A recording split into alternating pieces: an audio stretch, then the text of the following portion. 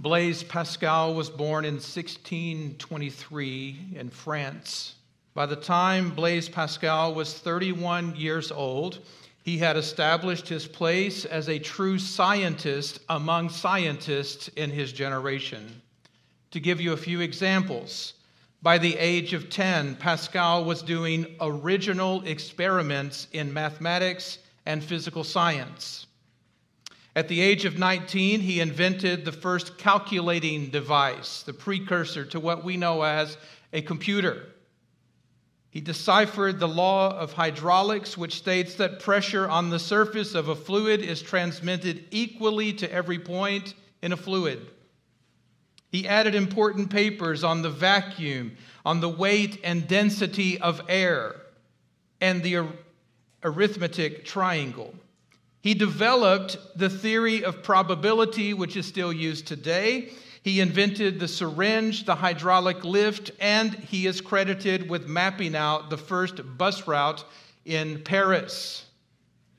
All of that by the age of 31.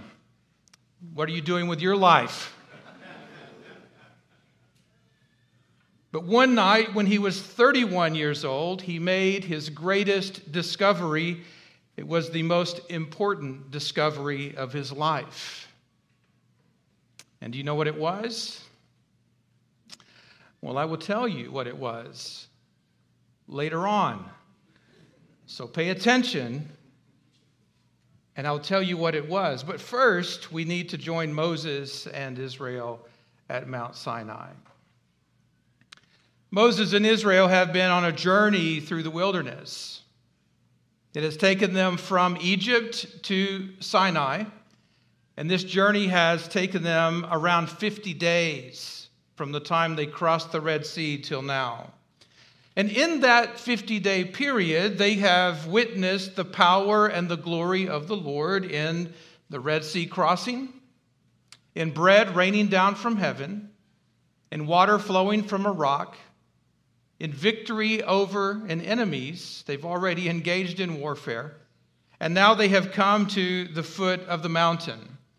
Along the way, they have witnessed the reorganizing of Israel under Moses, under elders, and under other leading men of their community. So they've experienced a variety of changes and a variety of challenges in this 50-day period.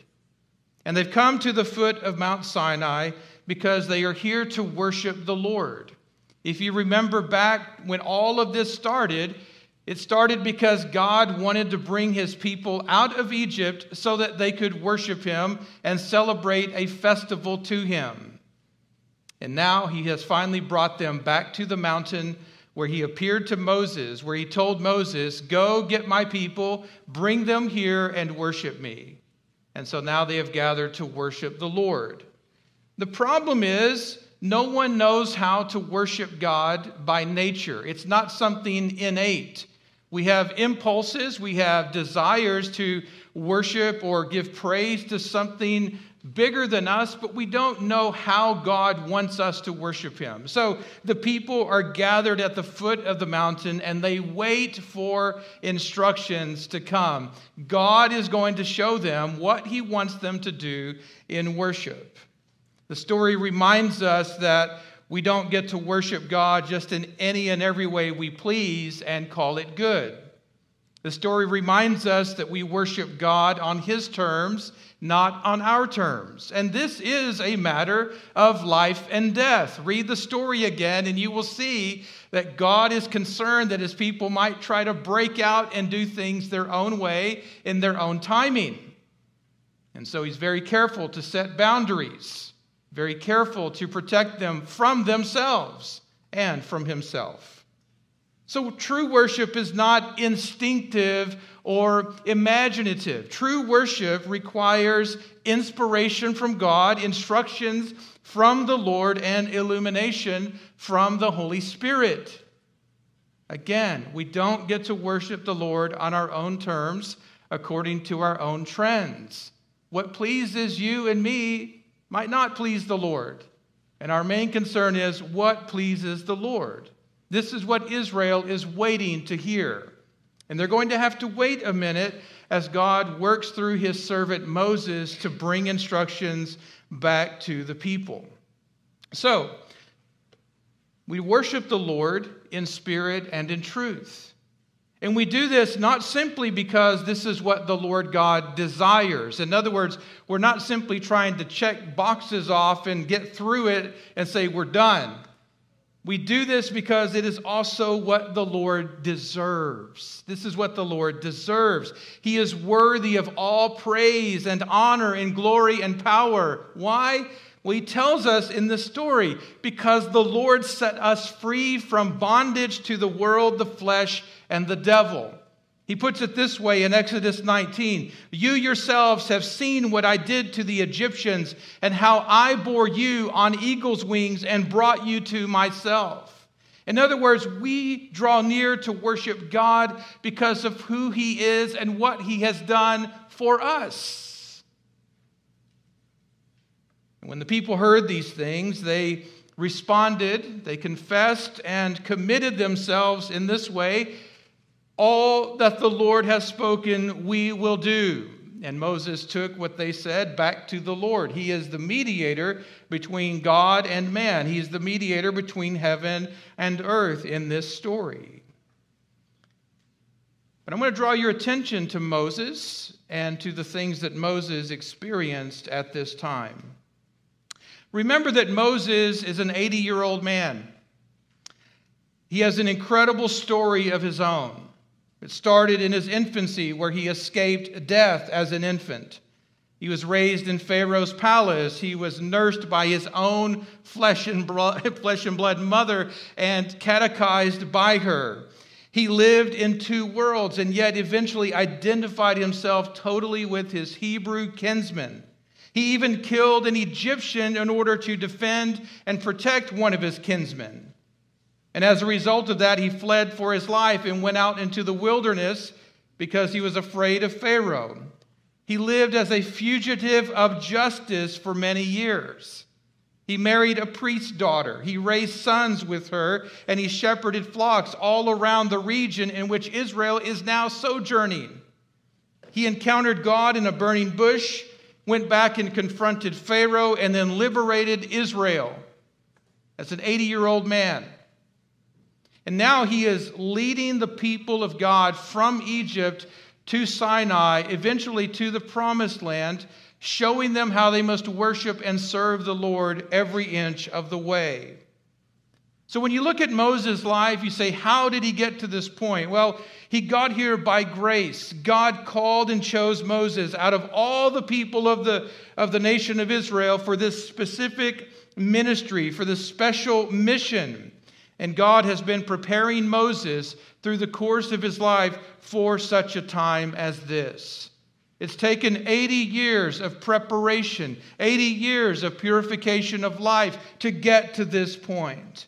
And now, in this story, we see all the jagged pieces and all the colorful images of his life are coming together and taking shape, and they form this beautiful mosaic.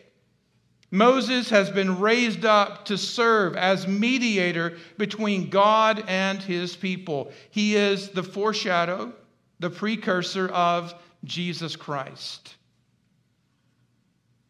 And in his role as mediator, Moses is going to represent God to the people, and he's going to represent the people back to God.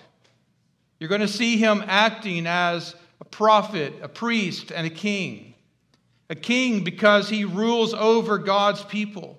A priest because he represents the people to God and he remembers them in prayer.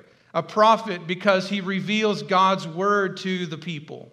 And so as mediator, Moses is required to ascend and to descend over and over again. To ascend to heaven and descend back to earth. To ascend up to God and descend back to the people. Moses is the one and the only Israelite that is permitted to do this. Others might wish they could do it. Others might have that desire to do it. But only Moses is permitted to do this. He's doing this on God's terms and in God's timing. And so Moses is permitted to come up into the presence of the Lord and to go down again to the presence of God's people. And this is why God says to the people and to Moses, "Behold, I am coming to you in a thick cloud." Why? So that the people may hear when I speak to you, and that they may also believe you forever. Moses is going to be God's mouthpiece, but the people need to know that God is speaking to him and through him for their sake. But it's this image of God descending in a dark cloud that stirs our imaginations, perhaps even generates a bit of fear and dread within us. What does this mean? Well, 3 days later, the Lord descends on Mount Sinai, and when the people go out after these 3 days, they look up and the mountain has changed. What they see is the mountain is on fire and wrapped in smoke. And it's on fire and wrapped in smoke because the Lord God has descended upon the mountain. And the smoke of it goes up like the smoke of a kiln or like a furnace. And the whole mountain is trembling greatly. And at the sound of the trumpet, the people tremble with fear. And yet the sound of the trumpet grows louder and louder and louder. And as the trumpet from the mountain is blasting, God speaks. Moses speaks, and God answers him in thunder. Moses speaks, and God answers him in thunder. And this is a terrifying experience for Moses and for Israel. They have drawn near to worship God, and they have gotten far more than they ever bargained for, far more than they could have asked or imagined. This is what happens when God draws near. The world begins to change. Lives begin to change. Why? Because God brings fear and dread to his people. He's generating in their hearts reverence and awe. And they stand at the people stand at the foot of the mountain looking up. None of them are eager to rush up into this fiery, glorious smoke. They keep their distance. They don't have to be told twice to stay away. Fear and reverence towards God have gripped them. So the Lord comes down and he calls Moses to come up. And Moses went up. Can you imagine this scene in the eye of your mind? Can you envision what it must have been like? Those of you who have traveled to places where there are mountains, and you've stood at the foot of those mountains thinking you're going to do the 14er. You're going to make that hike, and it's going to take you hours and hours to get to the top. You'd stay away if you knew a storm was brewing and that there was a risk of lightning striking you. But on a clear blue day, you want to go up. You want to enjoy that view. That's not the case with Moses and Israel. As they look up, the mountain is on fire. The people want to stay at the bottom, and yet Moses goes up. This story pulls together several threads of other stories that we have heard in this series. I'll highlight a few of them for you. Remember back when Abraham was called by God to cut animals into pieces and to have the blood run together. Abraham fell into a deep sleep, and it was in that thick darkness of the night that a smoking furnace passed through those animals, walked the blood trail in the thick darkness of that night. Remember in Jacob's life as he was fleeing for his life and making his way through the wilderness. One night he had a dream, and in that dream he saw a stairway reaching from heaven to earth with angels ascending and descending on that stairway. That dream came to him in the thick darkness of the night. And then there's Moses, who just a short time ago encountered God in the desert in a burning bush, and that bush spoke to him, and he heard the voice of God sending him on mission. You take all the threads of those stories and you weave them together, and what do you get? You get Mount Sinai with God standing atop the mountain, with Moses ascending and descending on the stairway, back and forth between heaven and earth. You get an image of not just a small smoking furnace, but of a gigantic furnace burning on top of the mountain. What we have seen on a small scale, we now see on a large scale. And why is that? Well, because God is no longer simply revealing himself to one person at a time among his people. Now he is revealing his glory to all of his people. He wants his people to know him. The scriptures say the people stood far off while Moses drew near to the thick darkness where God was. What does that mean? Well, it means that Moses is progressing, spiritually progressing. He is progressing from things down below to things up above. He is moving from light into darkness. He's moving from what he knows and what he can understand, what he can experience with his senses, to what he cannot know and what he cannot comprehend with his senses. He's moving from the known to the unknown. He's moving away from the safety and security of his own people and his own community up to the storm of God's presence. He's following the smoking furnace through the darkness, climbing Jacob's ladder in order to stand in the fire of the burning bush. The people stood far off while Moses drew near to the thick darkness where God was. He's moving from man to God.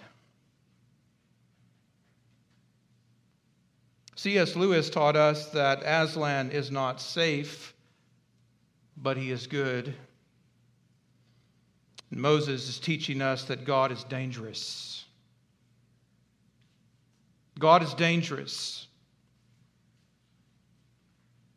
He's glorious, and yet he's gracious. God dwells in thick darkness. Now, this seems strange to us, I'm sure. It seems strange to us because we're accustomed to think God is light, and in him there is no darkness at all. That God dwells in unapproachable light, and in those gospel passages we learn that there is not just no darkness, not just a little darkness. The darkness is neither thick nor thin. There's no darkness at all. And yet for others, the idea that God dwells in darkness rings absolutely true. They believe God dwells in darkness because they have come to believe that God is a stormy and terrifying riddle wrapped in a mystery inside an enigma. They've come to believe that God does not only keep people away, but he destroys and demolishes anyone who tries to get near him. God doesn't want to be known. God wants to keep his secrets. God doesn't want you to come close. And they've come to feel that way because somewhere along the line in their experience, they've developed the idea that God is simply mean and angry, that he's cruel, that he wants what's worst for me, not what's best.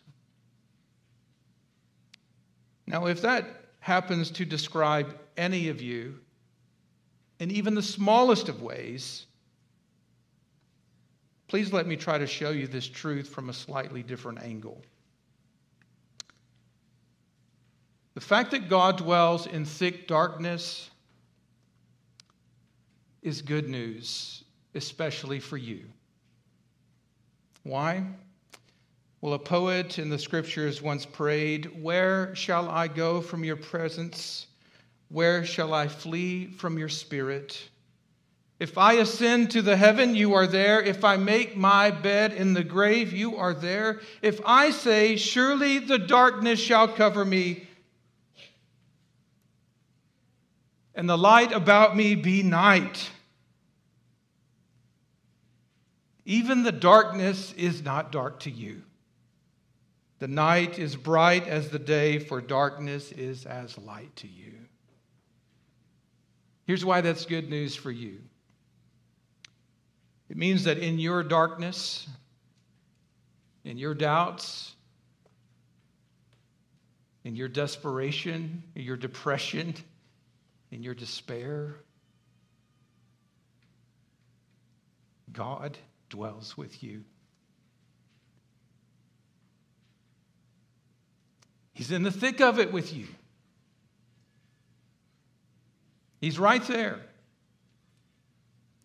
And what takes away your sight and your field of vision and causes you to not see clearly is no problem or obstacle to him. Because even the darkness is light to him. So he might seem hidden from you. He might seem hidden from your sight, but you can rest assured that you are not hidden from him. You are not hidden from his sight. He is near you in the darkness of both life and death. So what is darkness to you is light to him. And it's good news for you that he dwells in thick darkness and not simply in the purity of light. But what Moses experienced on the mountain is even truer and better than that. We might ask, how can true light dwell in thick darkness? Well, keep in mind that here, darkness does not mean the absence of light. Darkness here refers to God's hiddenness, his divine secrecy. God is mysterium tremendum. God dwells in mystery. He dwells in a place that defies our scientific explorations and explanations. He dwells in a place that defies enlightenment, rationalism, and yet he desires us to enjoy a kind of mystical experience with him. God dwells in secrecy, not like us, not because he is ashamed of himself or he wishes to hide things from others that he's ashamed of. He dwells in secrecy because he wishes to share his secrets with those he loves, with those who draw near to him by faith, with those who truly seek after him, for those who will do the hard work of making the ascent up into the thick darkness where he dwells. Now, if that seems strange to you, think about how all relationships and all people are like this. You're like this. You don't know everything about anyone, and no one knows everything about you. The people who are closest to you are still learning things about you, still making discoveries. It's going to take a lifetime and more for you to be fully known or for you to know others. And this is a part of the beauty of relationships. The beauty of a relationship is not just getting to know others, but it's also about becoming known by others. There's a reason why we don't walk around showing everything about ourselves to just anyone and everyone. There are things that we entrust only to our wife, only to our children, only to our parents, only to our friends. There are things that we entrust only to those who are close enough to us, who have done the hard work of putting up with our nonsense, who want to know us, and those who open themselves up and make themselves vulnerable to us. This is a part of a healthy relationship. And we learn in the way God related to Moses and Israel that this is how God treats his people. You draw near to God, you're rewarded with more knowledge, more secrets, more of the mystery of God. You participate in the life of God in a way that you wouldn't if you just stayed at the foot of the mountain. But for those who make the ascent up into the thick darkness, God rewards them. He blesses them. He shows them his secrets. He wants to be known, and he wants them to be known as well. So this is a part of a healthy relationship. God invites Moses up on the mountain into the thick darkness, into the fiery storm cloud of thunder and lightning, into the presence of God, not simply to show something to him, but more deeply to share something with him. He wants to share his glory with him. He wants Moses to participate in his life with him. to share in his love, to share in his light, to share in who he is. Now, this is a challenge for us because none of us are equipped for such an experience in our physical and earthly nature. We're not quite designed for that yet, especially considering the damage that has come to us through sin, through the fall. But God continues to work on us. And as you see in Moses' life, God takes his time. He gives us room to grow up spiritually and to grow up into his heavenly nature. In other words, God begins to change us and transform us. Gregory of Nyssa put it this way in his book on the life of Moses, paraphrasing, only the person who is making spiritual progress and purifying themselves, quote, advances to the contemplation of the transcendent nature of God. In other words, it don't come easy. It doesn't happen from one day to the next. It is actually something that we are called to work for, to desire, to strive to attain. This is what God has called us to. So it's only the person who is pursuing a holy life and practicing holiness that will be able to participate in God's life. As the scriptures say, without holiness, no one will see the Lord. But as the Lord said, blessed are the pure in heart, for they will see God. So God shares his glory with us through a filter, through a cloud in a glass darkly. But he does that in order to spare our lives. In other words, if we saw God in an unfiltered way, without cloud, without him shrouding himself in thick darkness, we would go blind in an instant at best. We would be destroyed at worst, completely consumed by the glory of God.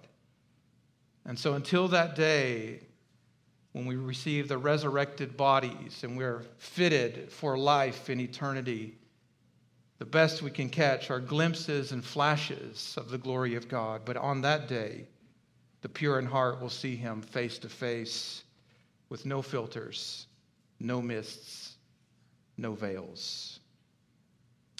What happens to Moses when he goes up on the mountain, when he ascends into God's presence in that thick darkness?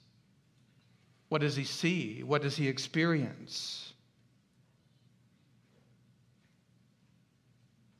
Does he see darkness, close-up views of flashes of lightning,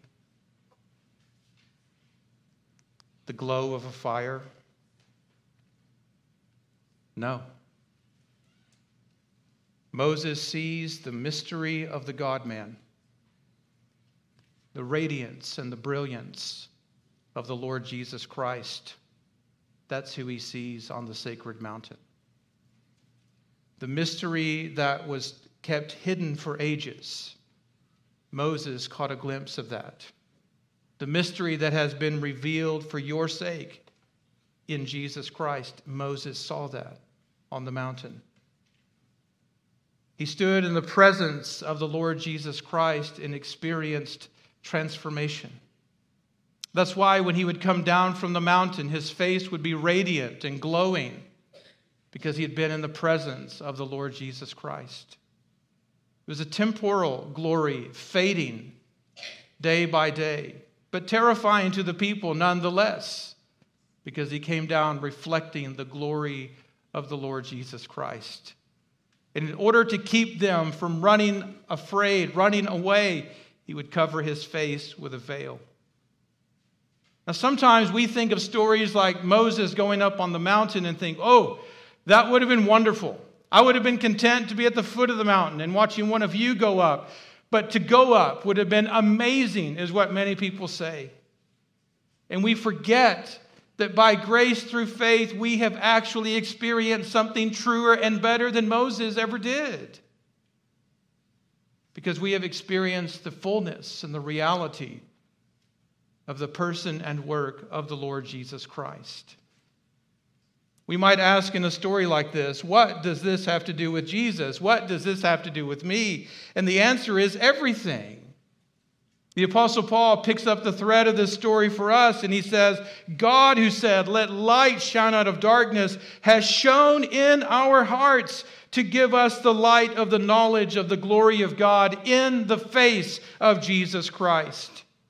He goes on to say that this has given us a true and great hope. And because we have this hope, we are very bold. We have confidence like Moses never had. We're not like him, who would put a veil over his face so that the Israelites might not gaze at what was fading away.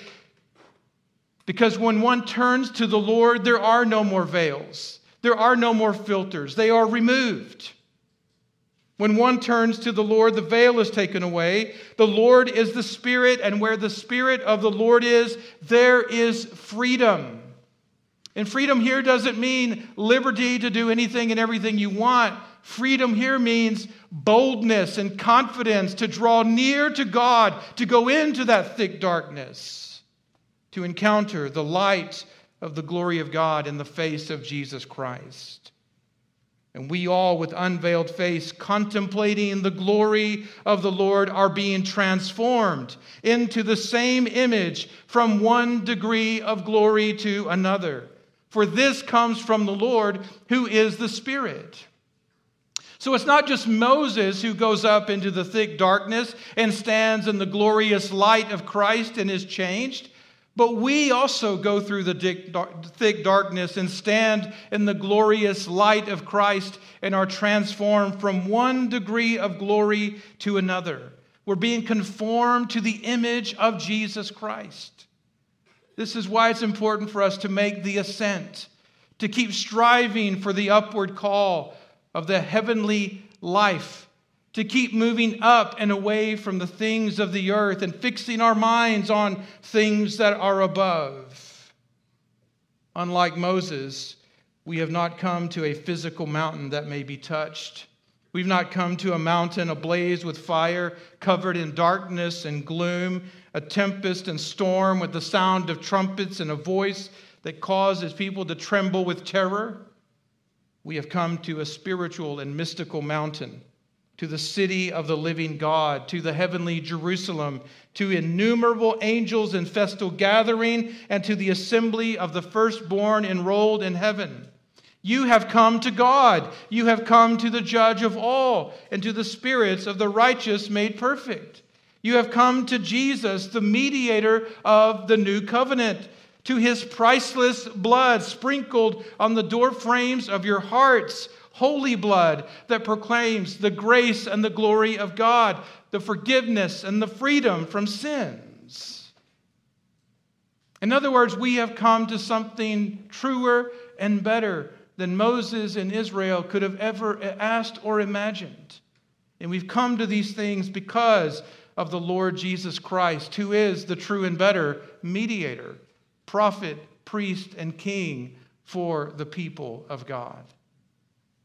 We've come to the one who has come to bring us all the way home. So see to it that you do not refuse Christ who speaks to you, for if they did not escape when they refused Moses, who warned them on earth, much less will we escape if we reject Jesus, who warns us from heaven. Well, earlier I mentioned a story of Blaise Pascal. One night when he was 31 years old, Pascal made his greatest discovery. It was the most important discovery of his life. And this is what it was: fire. This is the note he wrote to describe what he experienced in the thick darkness of that night. He wrote in a note that he wore inside his jacket for the next 8 years of his life. The year of grace, 1654, Monday, 23 November, feast of Saint Clement, Pope and martyr, and other martyrs. From about 10:30 at night until about 10:30 midnight, fire. God of Abraham, God of Isaac, God of Jacob, not of the philosophers and of the learned. Certitude, feeling, joy, peace. God of Jesus Christ, my God and your God. Your God will be my God. Forgetfulness of the world and of everything except God. My God, will you leave me? Let me not be separated from him forever. This is eternal life, that they know you, the one true God, and the one that you sent, Jesus Christ. Jesus Christ. Jesus Christ. I left him. I fled him, renounced, crucified. Let me never be separated from him.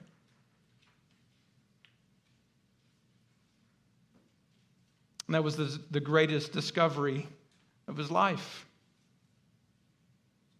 And over the course of the next 8 years, he wrote perhaps his most famous work, an incompleted work called Pensées, the thoughts of a man who had encountered God in the darkness of the night. My hope and prayer is that in the course of your life, you will have an encounter or an experience like this that will draw your soul to ascend more and more up into the thick darkness of who God is, where true life and light dwells. I know beyond a doubt that all of you want to go to heaven. But I wonder how many of you want to see God. How many of you really and truly want to see God? And I ask that because I wonder if we can see that desire in your life now. What are you doing to show that you want to see God? How are you living? What are you separating yourselves from? What habits are you cultivating?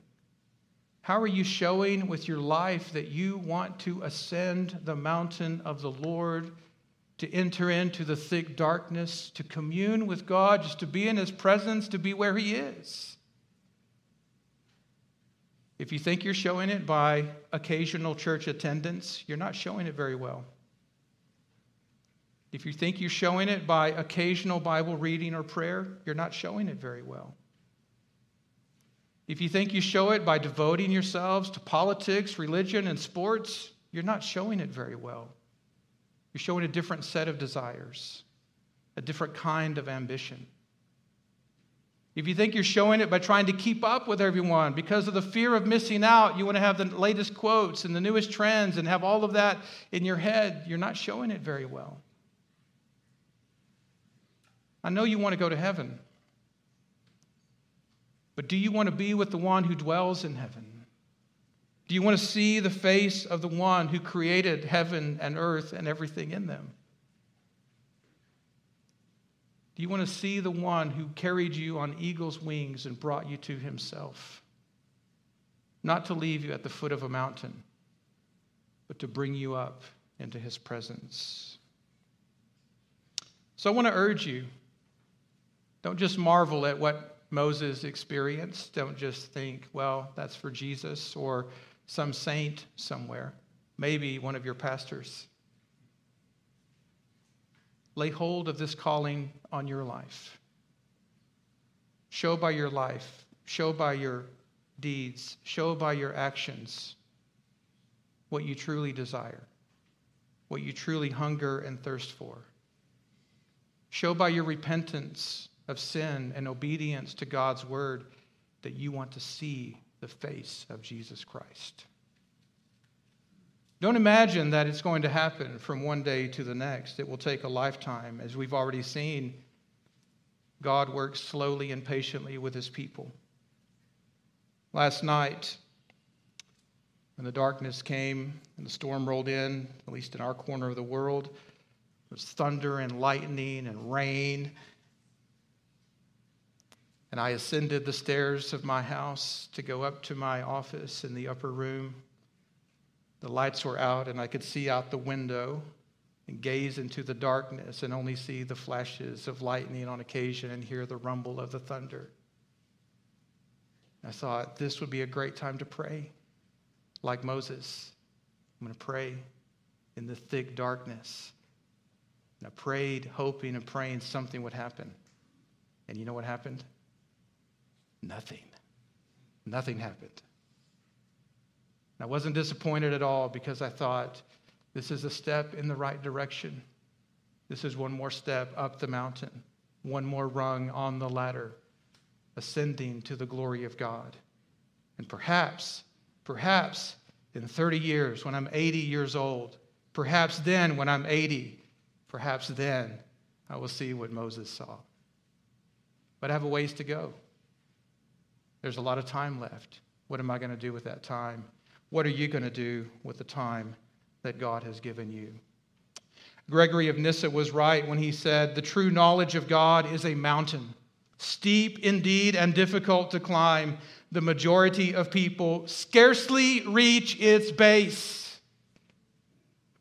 And some who reach the foot of the mountain never ascend into the thick darkness.